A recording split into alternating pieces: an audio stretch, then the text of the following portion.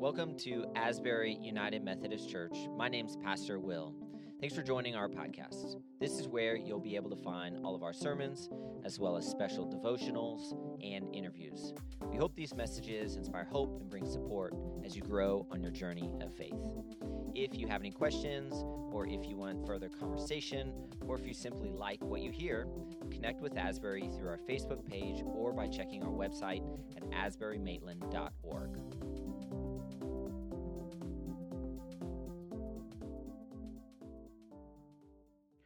Well, those of you who own a smartphone know that there is an app for pretty much anything nowadays. In fact, since 2009, that's been Apple's registered trademark. There's an app for that. Do you know what app is short for? Application. App, short for application, refers to a small computer program that you download onto your smartphone to make everyday tasks easier, simpler, more efficient. And as I mentioned, there's an app for pretty much anything. There's an app for checking your email. There's an app for managing your calendar.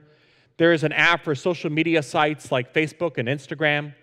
There's an app to purchase your favorite beverage at Starbucks. There's an app to read the Bible. There's an app to check your children into daycare as you drop your children off.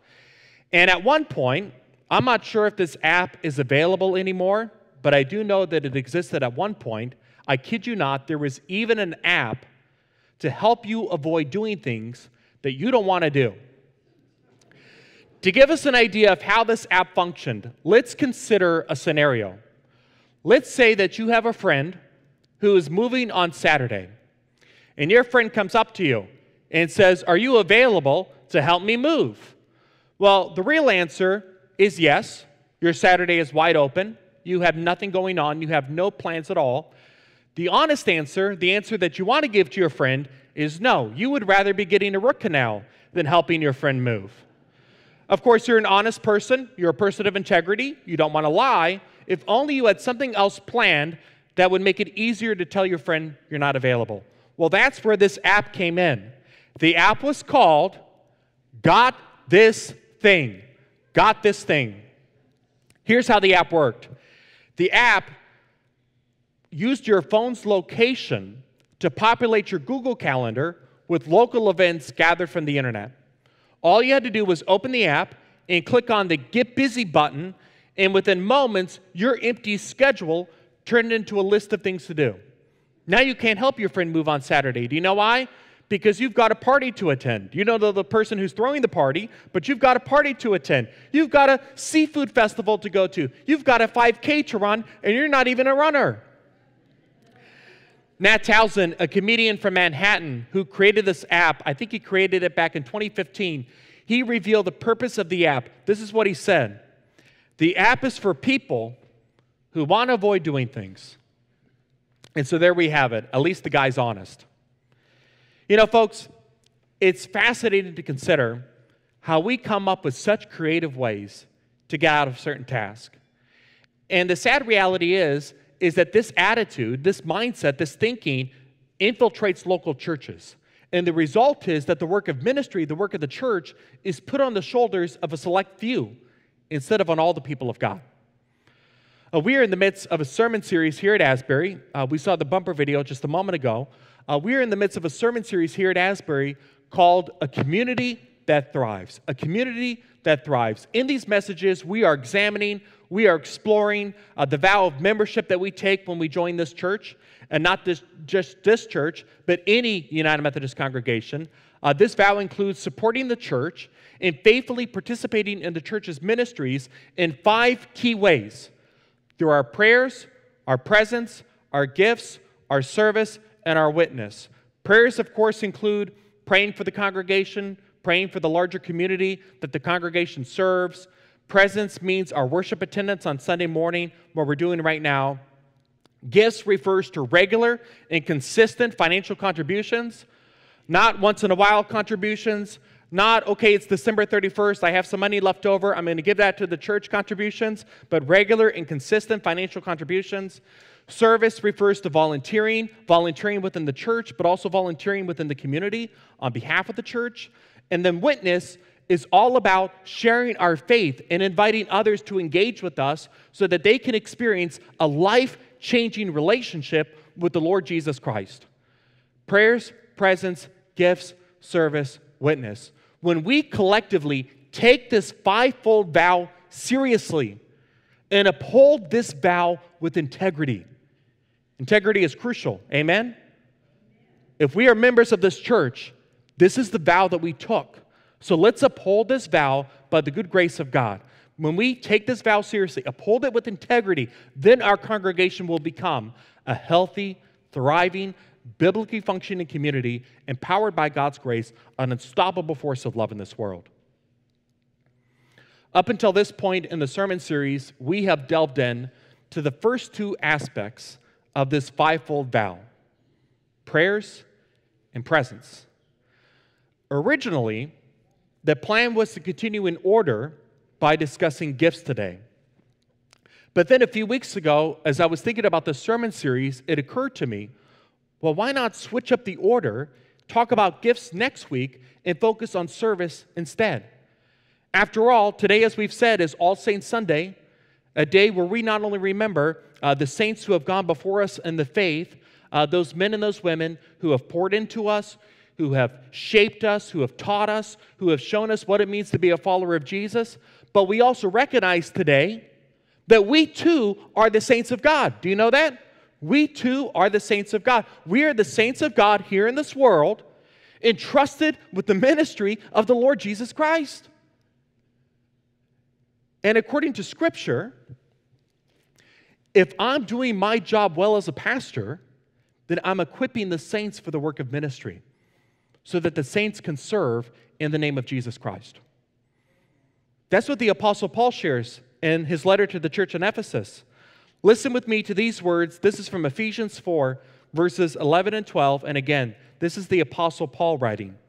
Paul says, "Now these are the gifts Christ gave to the church: the apostles, the prophets, the evangelists, and the pastors and teachers." Their responsibility, the responsibility of all these people that he's just identified, their responsibility is to equip God's people. The more literal translation is to equip the saints. Some translations say the saints, to equip the saints to do his work and build up the church, the body of Christ. You ever wonder what a pastor's job is? The Apostle Paul gives us insight in this text that we just read. The pastor's job is not to be at every meeting. It's not to attend every single event at the church and in the community. When the pastor can do those things, that's wonderful, but that's not the pastor's primary job. The pastor's primary job is not to wear skinny jeans and to make jokes and to keep people entertained and not ruffle feathers. No. The pastor's primary job, according to this passage, through the pastor's preaching and teaching and spiritual leadership and vision casting, is to equip the saints. Who are the saints? All of you.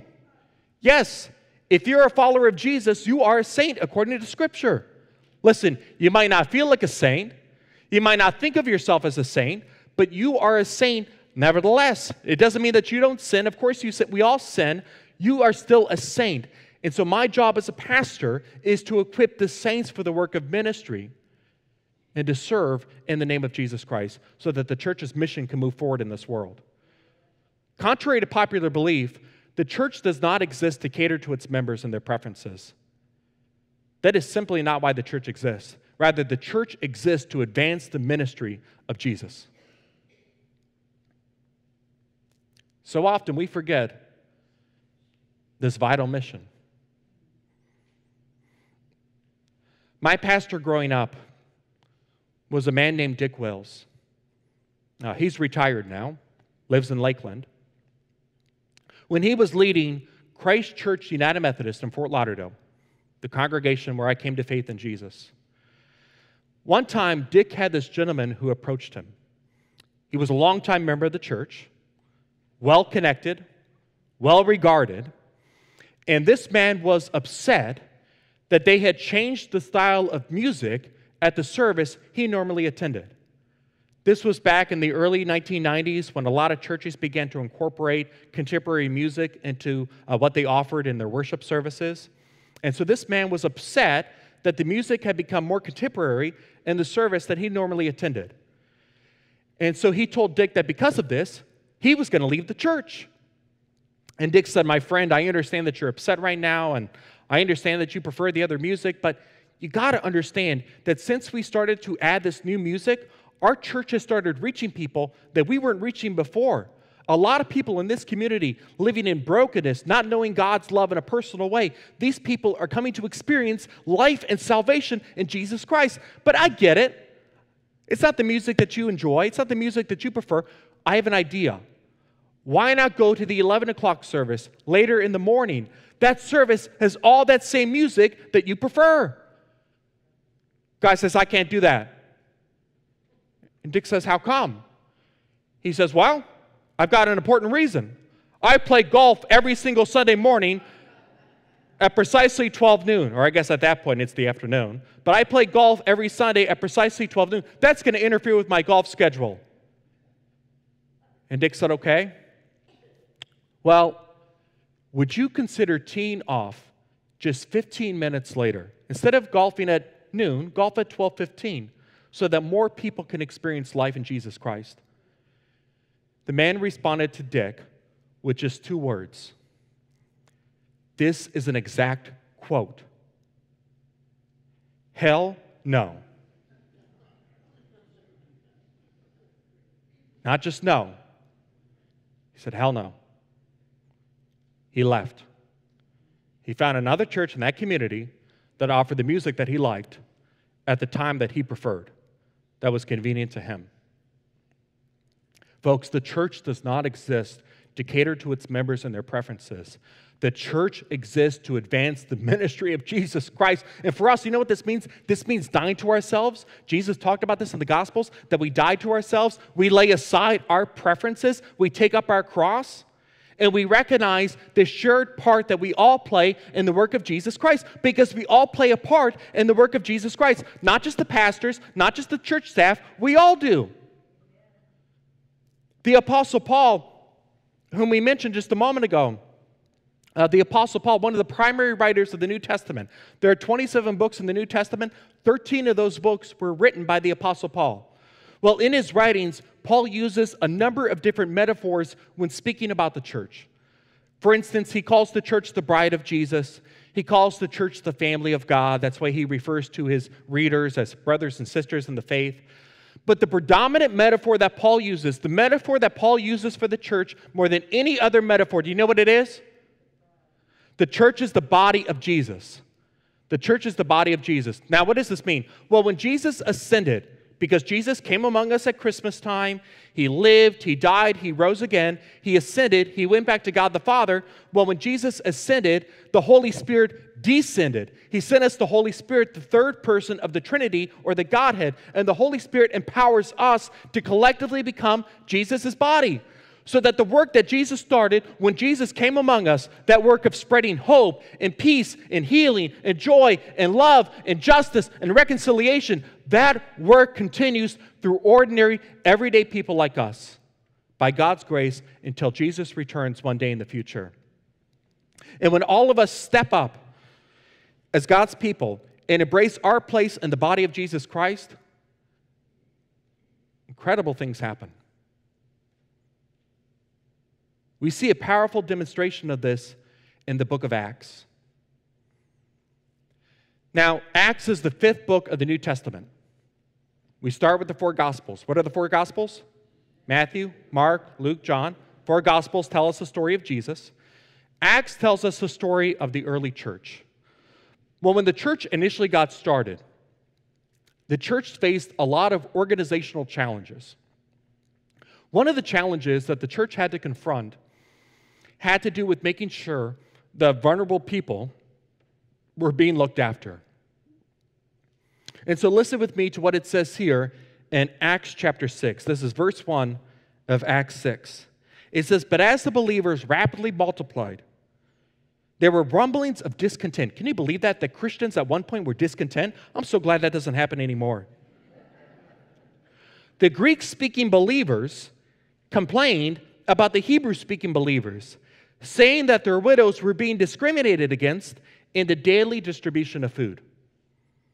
So even in its infancy, the church just barely got started. Even in its infancy, there was conflict. There was conflict between two groups, those who spoke Hebrew, those who spoke Greek.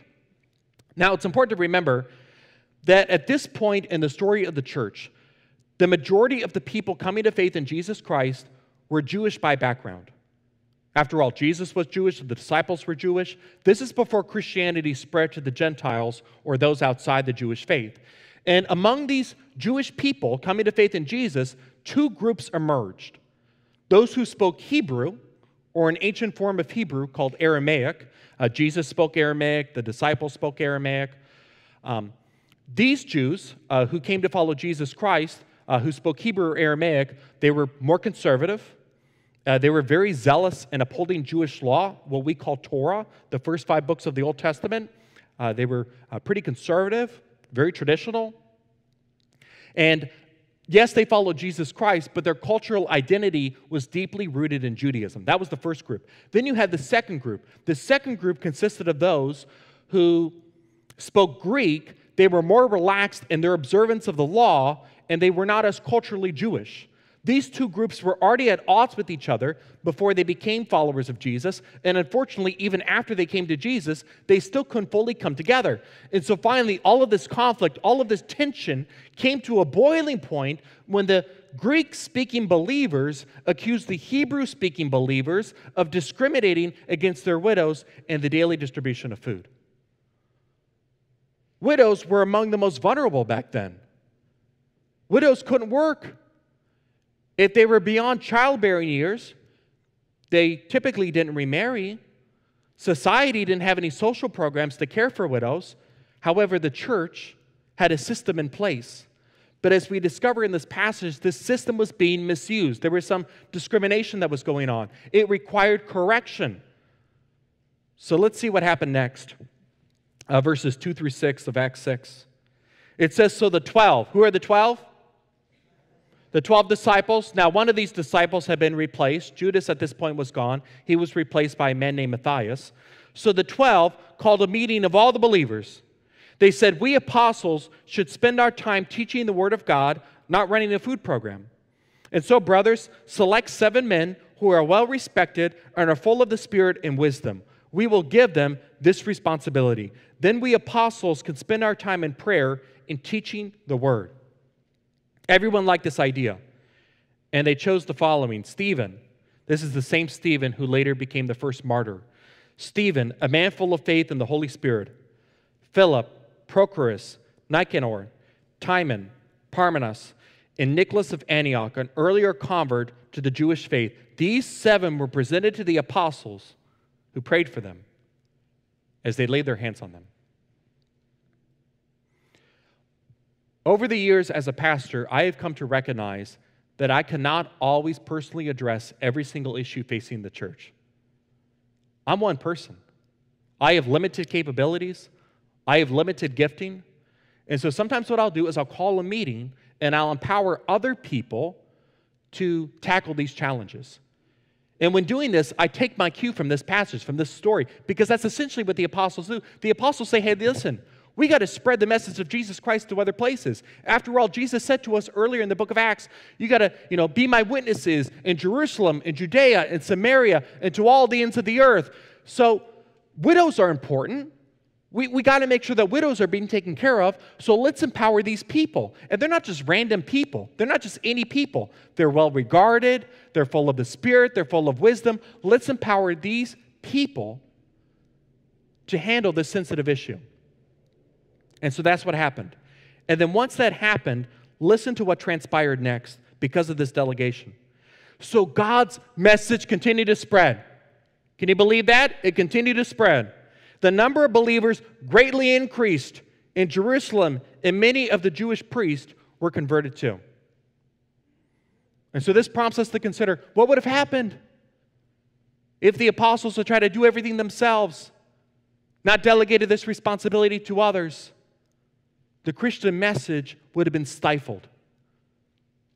The church's growth would have been stunted.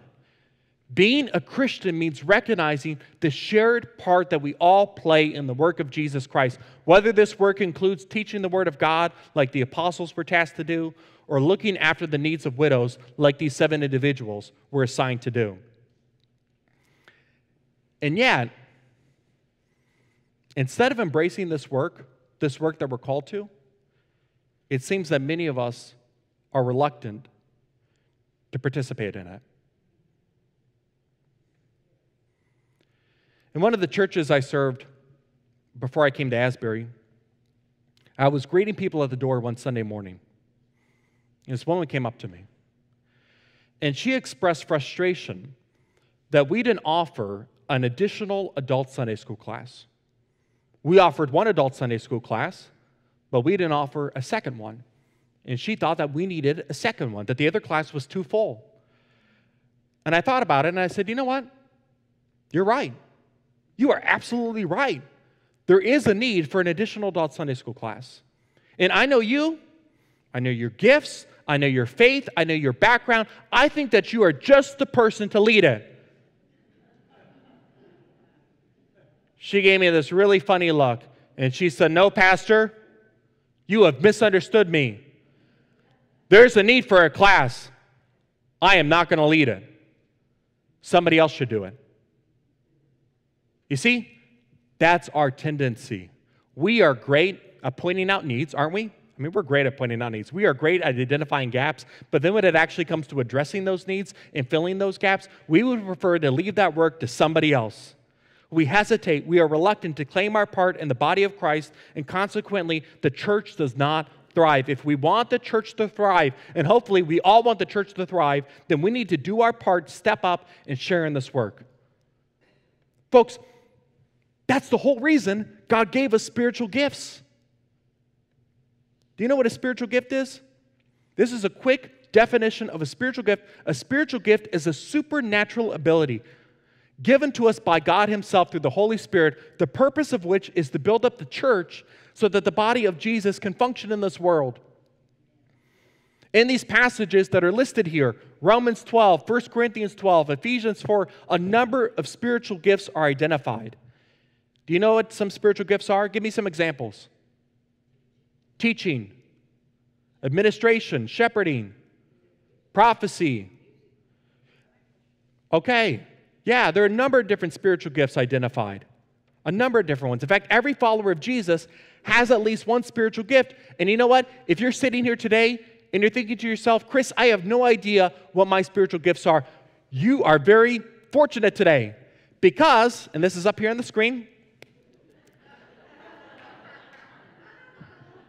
you asked for it. There's an online spiritual gifts inventory that you can take. There's a QR code. If you're saying to yourself, I don't even know what a QR code is, there's a website that you can go to. But I would invite you today, go online. Don't do it right now during the service, but at some point today, go online. Take the assessment. Find out what your spiritual gifts are. And then once you find out what your spiritual gifts are, let us know. And consider how you might utilize those gifts. God gave you those gifts for a reason. Consider how you might utilize those gifts among us at Asbury. I cannot stress this enough. Asbury is not a restaurant that we go to and order off the menu. Go to Applebee's for that. Go to Cracker Barrel. That's not why Asbury exists. Asbury is not a social club that we join and then receive specific benefits. Asbury, like every other local church in this world, is the living body of Jesus Christ, the active body of Jesus Christ, a body that we are invited to serve, a body that we are encouraged to serve and to give ourselves to, not the other way around.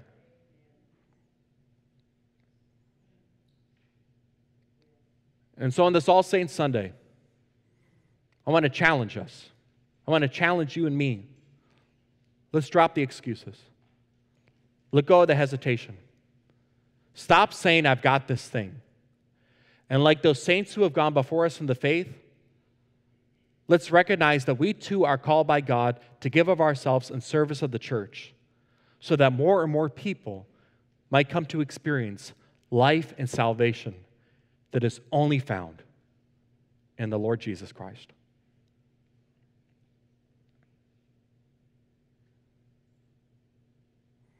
When I was an associate pastor, right out of seminary, I was preaching a sermon one Sunday morning. Somebody had told me that the district superintendent was going to come to service. I was really nervous about that. The senior pastor was out of town. I was so focused looking for the district superintendent that I completely missed somebody who came to visit the service.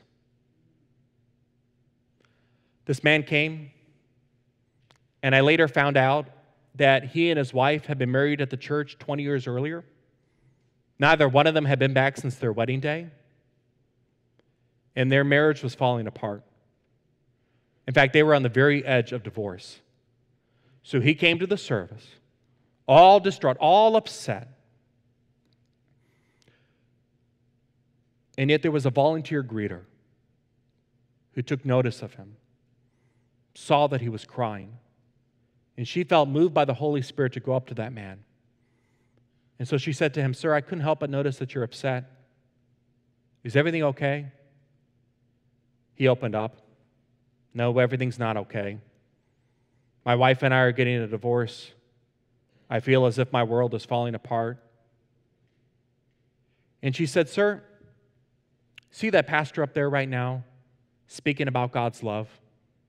My friend, he's talking to you. God loves you. God cares about you. God has a plan and a purpose for your life." And then she prayed with him. And then he went home. Well, later that afternoon, his wife came to pick up a few things and then to leave. But the two of them got to talking, said that he had been to church service earlier that day, and that he wanted to keep working on the marriage. He wanted to go to counseling. And she said, "You know what? I want that too."